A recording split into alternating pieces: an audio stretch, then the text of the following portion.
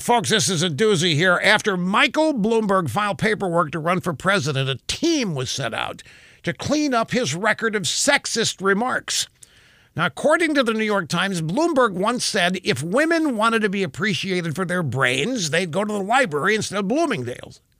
Another troublesome remark came in a sales pitch that he used for his high-tech computer terminals. He said that the terminal could do everything, including give oral sex.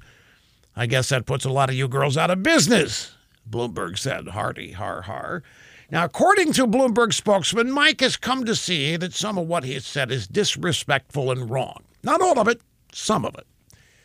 But it really doesn't matter because Bloomberg's a Democrat, and for Democrats, there's no such thing as wrong. They can wear blackface like old Ralph Northam. They can remain in office. They can remain in office after being accused of sexually assaulting multiple women like Ralph Northam's lieutenant governor.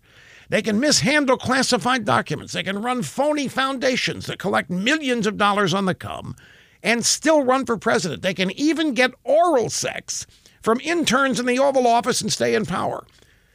So what's a few crude sexist remarks? Democrats can do anything they want without shame or consequence. Then when you look at what this guy thinks of China, folks, what a mess he is.